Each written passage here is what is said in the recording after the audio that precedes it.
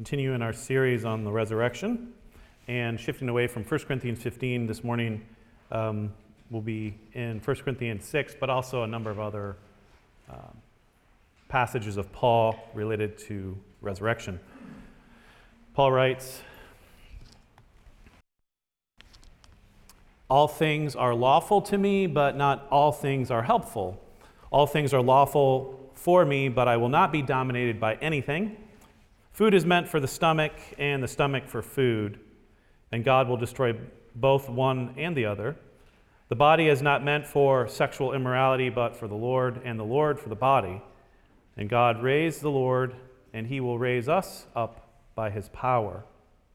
Do you not know that your bodies are members of Christ? Shall I then take members of Christ and make them members? Shall I take the members of Christ and make them members of a prostitute? Never. Or do you not know that he who is joined to a prostitute becomes one body with her? For as it is written, the two will become one flesh. But he who is joined to the Lord becomes one spirit with him. Flee from sexual immorality, for every other sin a person commits is outside the body, but the sexually immoral person sins against his own body. Or do you not know that your body is a temple of the Holy Spirit within you, whom you have from God? You are not your own, you were bought with a price, so glorify God in your body." The word of the Lord.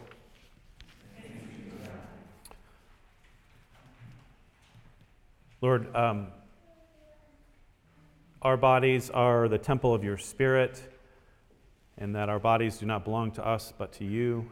And we pray this morning for a sense of your presence in our midst, in our bodies, but in our body collectively as a church.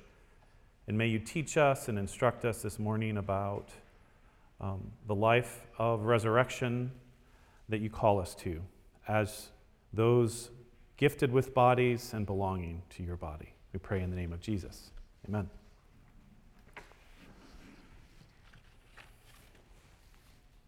So Paul makes a somewhat surprising argument, moral argument, in this passage against sexual immorality. And before I give you the argument that he makes that I think is surprising, I just want to give you this word sexual immorality is the word in Greek, it's porneia, from which we get our word pornography. Porneia, according to Paul and the early Christians, is a really kind of comprehensive category for really all sexual sins. So whether that's adultery or fornication or same-sex sexual acts or, I think pornography today would fit into that category. All of this is categorized in terms of what he means by porneia or sexual immorality. But here in particular, the issue he is addressing is men in the congregation who are going to see prostitutes. And in the ancient world, prostitution didn't have the same social stigma that it does today. It was really common. It's sort of the way pornography is viewed today. It's sort of like, well, it's here. We kind of make do with it, or we just know men are going to be men. They're going to do this, right? And so in the ancient world, the Greco-Roman male is going to prostitutes or things. And so what Paul is doing here is he's confronting and he's calling out sexual immorality in the congregation. Now, what I'm interested in here is not so much the topic of porneia or sexuality in this, but the kind of argument that he gives and reasons that he gives why not to do it.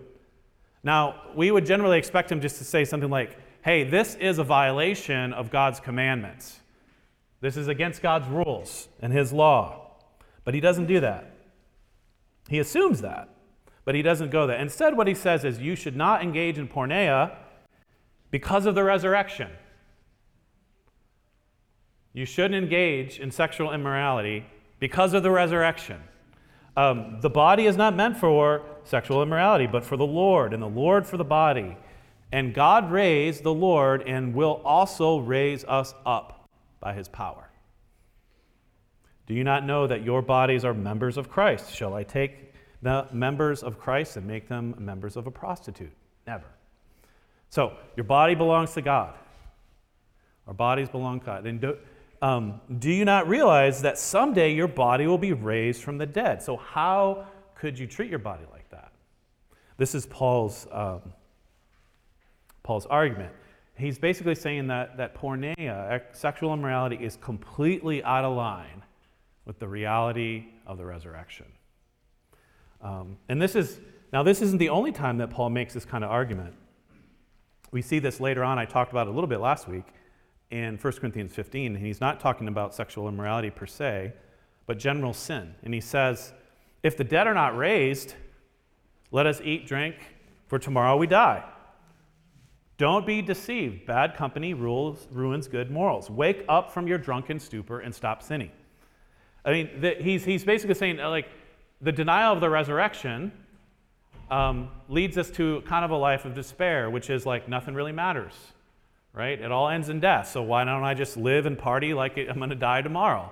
And Paul's saying, no, because of the resurrection, our lives have moral meaning and purpose, and we ought to live righteous lives. Now, when we think about the moral life as Christians, we generally don't think in terms of resurrection. We think in terms of God's laws, right? The Ten Commandments, which we heard read earlier. But throughout his letters, Paul comes back again and again to the reality of resurrection when he instructs Christians about the moral life. Another key text, this comes from Colossians 3. Paul says, if then you have been raised with Christ, seek the things that are above, where Christ is seated at the right hand of God. When Christ, who is your life, appears, you will also appear with him in glory. But put to death, therefore, what is in you: sexual immorality, or porneia, impurity, passions, evil desire, covetousness, which is idolatry. See, again, here there's two references to resurrection again. You've been raised with Christ, right? He's been raised, and there's a sense in which you've been raised with him, although not bodily yet. But then when he refers again, he says that when Christ, your life, appears, you will also appear with him in glory. What that is a reference to, again, is the actual resurrection of our bodies, right? And again, what Paul then does, and the whole chapter goes after this, is all, the moral life. Its foundation, though, is resurrection. Resurrection is the basis for the Christian life. Now, my goal this morning is simply to try to help you think about Paul's reasoning, because this is just, again, it's foreign to us. We don't think about the moral life in terms of resurrection, but it's everywhere in Paul, everywhere. So I want to remind you of our big picture theme of this series, which is I'm trying to get you to think cosmologically about the resurrection. And if there's one thing I hope you learn after this series, not just one, but that you actually remember what cosmology means, right? Every week I want to give you a definition so that way you're because it's not a word we use often. But I'm trying to get you to think cosmologically about the resurrection. And the truth we keep returning to each Sunday is that the resurrection of Jesus from the dead introduces something new into the world, a new cosmology. And part of why understanding the resurrection is so difficult for us is because it brings with it and it presumes a new cosmology, one we don't have. And so we're like, this is strange. This doesn't make sense in the light of what I know about the universe. And so each week what we've been doing is trying to put these building blocks of a new cosmology, which is really new creation, in place. Again, a cosmology it's an overarching framework. It's an overarching framework for how we understand the beginning of the world and the end of the world, how things are ordered in the universe and interrelated and interact with one another. It's sort of, we never really, you just sort of assume a cosmology. We don't necessarily think, well, I believe in this cosmology or that. It's just so all-pervasive that it sort of frames our thinking. But for Paul, he actually is always thinking in these cosmological terms, even when he's thinking about sex. And that's where I want to bring you back to this 1 Corinthians text. Because what Paul is doing in 1 Corinthians 6 is he is making a cosmological argument against porneia, against sexual immorality. He's saying sexual immorality doesn't just violate God's commands. It violates God's cosmology. It violates the cosmology of the old creation and the new creation. It doesn't make sense, right? Now, I'm actually not going to give you Paul's reasoning for how he does this. I do have a sermon that I preached about 5 years ago called Sex After the Revolution, in which I kind of give an in-depth exegesis of this text in terms of the issues of human sexuality. And then tonight we're going to talk a little bit about this. But really what I'm interested here is because I think Paul, he shows us, right, that moral practices, things like who we sleep with or don't sleep with, or where we think sex should happen or not happen. These are moral choices, moral practices. They all make sense against the backdrop of some story, right? Some cosmology that gives it plausibility or meaning. And so when a culture's views on an issue change, whether it's around sexuality, it's moral practice. So like once we used to see as, say, divorce or abortion as sinful, and now we don't see it as sinful. Now what's changed is not just the practice, but what has changed is the cosmology. It's the story. The deep story has changed.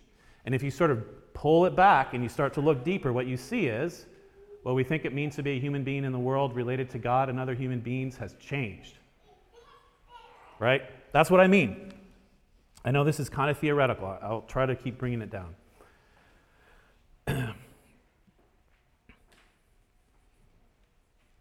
The philosopher Alistair MacIntyre wrote a book, a well-known book in philosophy and ethics called After Virtue. And in the very beginning of that book, he kind of frames up, I think, the point here. He says, I can only answer the question, what should I do, if I can answer a prior question, of what story or stories do I find myself a part? I can only answer the question, what should I do, if I can answer a prior question, of what story or stories do I participate? And that's what Paul is doing here.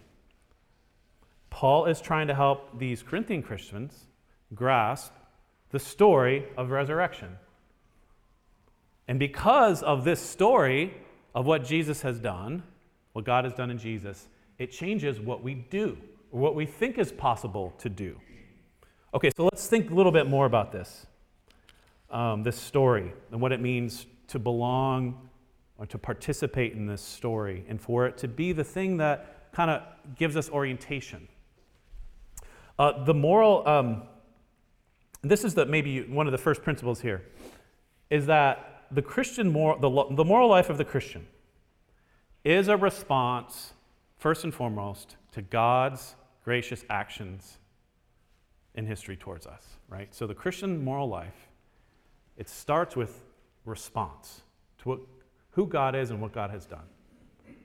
He has died for our sins and he has been raised from the dead. That we're responding to that reality. That's the shape of the Christian life. And incidentally, if you were paying attention in our sacred reading from the 10 Commandments, right? On both ends of the 10 Commandments, there's a story that frames those commandments, which is the Lord your God brought you out of Egypt as slaves. You've been liberated. Live in this way, right? So the law of God as always fits within a story of who God is and what God has done for us. And as Christians, our lives then are a response. Our moral lives are a response not to some laws in the abstract where God says this and don't do this and don't do that. It's a response to this bigger reality of what God is doing and what he has done.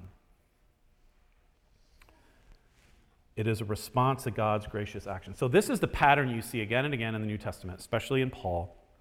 I want to give you one more verse of Paul that some of you will know, where he shows us how this works together, right?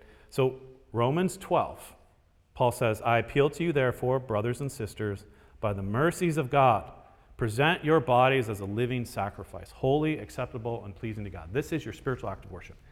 So Paul has spent 11 chapters giving detailed and dense theological argument and reasonings for what God has done, how he has saved us, his mercies, in other words.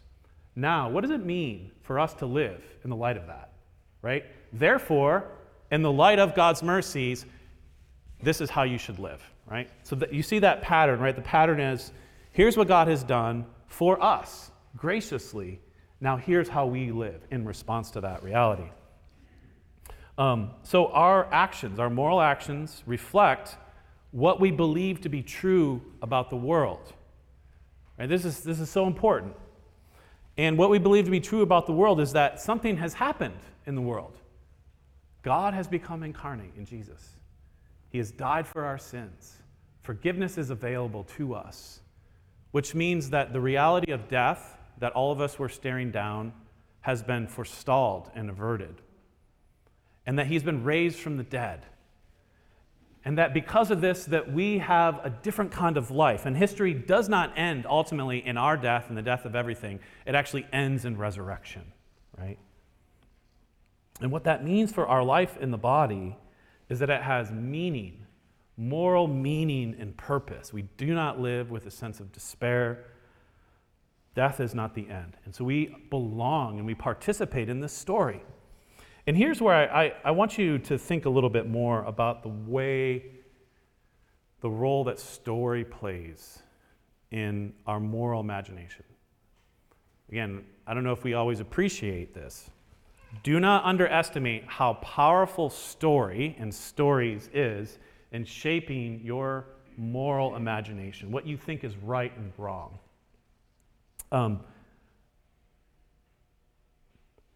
Now, I think there's a lot of times in our life as Christians when we feel really challenged morally. And that can come in different ways, right? We can either, one, struggle to understand the plausibility of God's commands. This is the case with human sexuality. We look at them and we think, that it doesn't make sense at all to me. Or we struggle to actually live the story. We're like continually failing, sinning. Or we feel like we're kind of like stuck. We're not growing. Or we just don't care. We don't really care. We're just like, whatever. Now, when this is the situation in our lives, which in one way or another, all of us sort of fit one of these, it's helpful to step back and ask this question. What is the dominant story or stories that are shaping my life?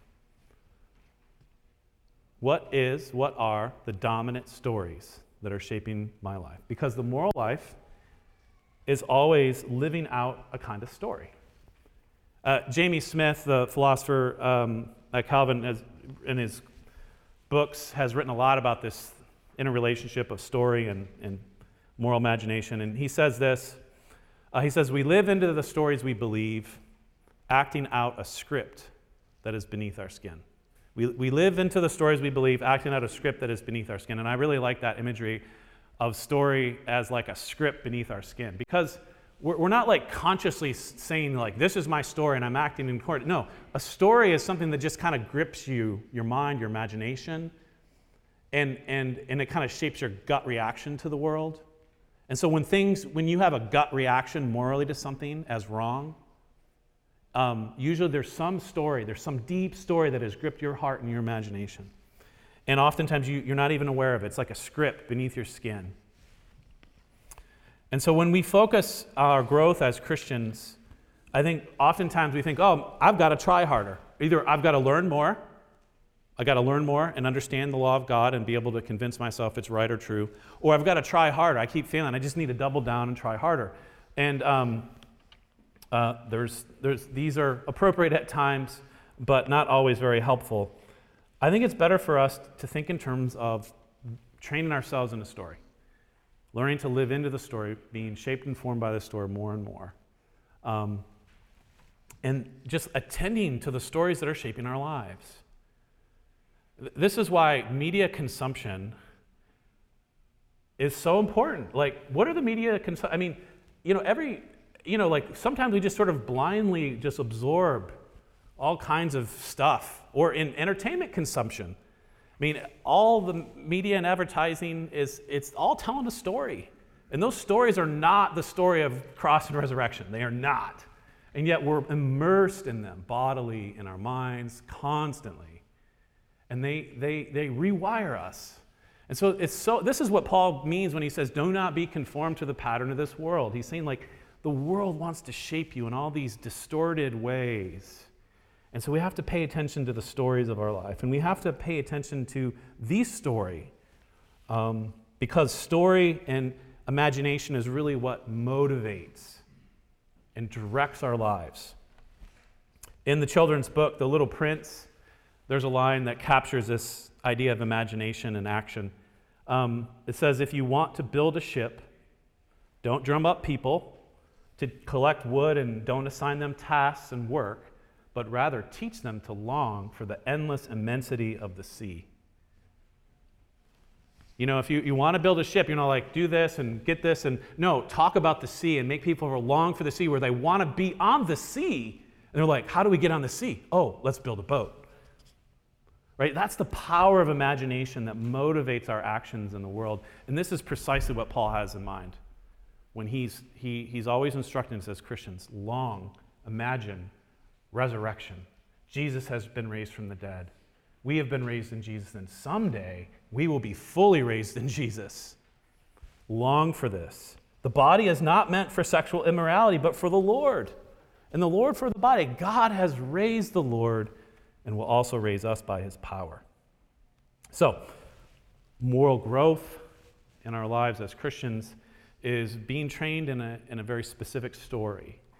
And growing deeper into that story for it to grasp our hearts more and more. And there's a lot to be said here that I can't say this morning about how you do that.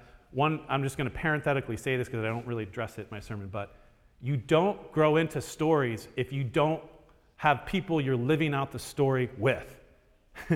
So like the neglect of Christian community and being part of the church in an intentional and deliberate and disciplined way is the only way you actually can live into a story. So if you're systematically disconnected from the body of Christ or very casual, it shouldn't be surprising if you find that you have a hard time feeling like the story makes sense to you. Okay, that's just a little parenthetical, non-scripted in here, but I feel like that's an important point to make. But there's one other last point. This is the last point here, about how the resurrection is kind of the foundation of our moral lives. And it's this. Jesus' resurrection from the dead means that we are given the power to live out the story. We're given the power to live out the story because of the Spirit. Now, again, it's one thing to have a sense that our lives morally are a response to God's action in history. Jesus' death and resurrection and ascension. But often, just like the Exodus, those are events in the past. Those are things that happened thousands of years ago. And here I am trying to live out these ancient events now. And there's a sense that we can often feel alone. And the reality is that the Christian story is a countercultural story. It's a story that pushes in the opposite direction that the world pushes in. And so it's a struggle to live out the story. It's a struggle at times. And I think of it like, if you're canoeing or kayaking up a very strong river, right, that's current, and you're going upstream. And so much of the Christian life is kind of like that. It's that feeling like I'm paddling upstream, and I've got this current moving the opposite direction. And there's a time we just feel kind of like, I don't have the energy, I don't have the power to do the right thing, to live the way that God has called me to live. Resurrection in Jesus means that we are empowered by the Spirit to live the story. And so it's not simply, the Christian moral life isn't simply, well, here's the story, now live it. The Christian life is, here's the story and here's the power, now live it. And so I want to consider briefly here Jesus' own relationship with the Spirit. Because it is Jesus' relationship with the Spirit that is the basis for our relationship with the Spirit. And here I want to direct our attention to Romans 8. Paul makes a really, really crucial connection between Jesus, the Spirit, and Jesus' resurrection from the dead. And so in Romans 8, this is in verses 8, 9 through 11. What Paul is addressing here is he's addressing he's arguing that as Christians, we no longer live under the power of sin and the flesh, right? The flesh isn't the body or material things. The flesh is like our sinful nature that always wants to point away from God. That's the flesh. And so here's what Paul says. You, however, are not in the flesh, but in the Spirit. Although the body is dead because of sin, the Spirit is life because of righteousness. And here's the key phrase. If the Spirit of him who raised Jesus from the dead dwells in you, he who raised Christ Jesus from the dead will also give life to your mortal bodies through his Spirit who dwells in you. Okay, so there's a lot going on there, but what Paul is saying is this. He's saying, God raised Jesus from the dead. He raised Jesus through the dead through the Spirit. And that same power that brought Jesus from death to life, that Spirit has been poured out in you. And so that same divine power dwells in you, which is the power over the reality of sin and death. That Spirit dwells in you. And what it does when it dwells in us is it produces life and righteousness, and ultimately freedom. Freedom from the power of sin, which is the power of sin leads to death, right? So again, see all the resurrection themes here of making alive, right? So the Spirit of God's resurrection dwells in us and is at work in us. So there are just so many different applications on this point about how the Spirit empowers, right? Because that's the question. Well, okay, I believe that the Spirit dwells in me and the Spirit empowers me. Well, what does that mean exactly?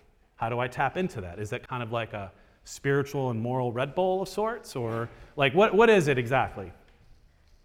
There's just one thing I want to focus on that the Spirit does, which is an empowering thing. The Spirit affects our union with Christ. The Spirit affects our union with Christ. Again, this is all over Paul. If anyone who does not have the Spirit of Christ does not belong to him, but if Christ is in you, the Spirit is life because of righteousness. If the Spirit of him who raised Jesus from the dead dwells in you, you are also raised with Christ. The real power of the Spirit is relational power. It's connecting power. And the relational power and connecting power is the way that the Spirit connects you with Jesus. And by connecting with Jesus, connects you with the Father. And helps you understand that you belong to God. That you are a son and a daughter and you're beloved by God. The foundation of the Christian life is union with Christ. The more you grow in union with Jesus, the more you will grow morally. Because again, it's so often that we think about growth morally in sort of abstract terms or in very individualistic terms. But when you grow in depth of relationship, of your sense of who Jesus is and what he has done and that he has incorporated you more and more, the more you grow morally. And it's like, I've been married now for 22 years, and, we're one flesh, right? From the beginning. But there's a way that as you grow in life with your spouse, you kind of keep growing deeper and deeper, more and more intimate. And it's the same with the Christian life. We grow deeper into Jesus Christ. And what it gives us is that we have a new power source. And that power source comes by virtue of the fact that we have a new identity. We're beloved sons and daughters of the Father. Paul makes this shift later in Romans 8, and I'll close with this. He says, "For all who are led by the Spirit of God are sons and daughters of God. For you did not receive a spirit of slavery to fall back into fear, but you received the spirit of adoption as sons and daughters by whom we cry out, Abba, Father. The Spirit himself bears witness with our spirit that we are children of God." Amen. Let's pray. Lord, we know that we can cry out to you as our Father, as the one who loves us, the one who dotes, the one who cares. And Lord, that's so important for us because so much of our culture today, we feel like cosmic orphans, casting about, looking for places to belong, searching for identities, looking for meaning and purpose. And Lord, in you, Lord, we have a real relationship and belonging. And you are the creator of this universe, and you are the redeemer of it. And we are at the center of your salvation and renewing project. So help us, Lord, as a church, as a community, live more and more into the resurrection, which is life in your Spirit. We pray all this in the name of Jesus. Amen.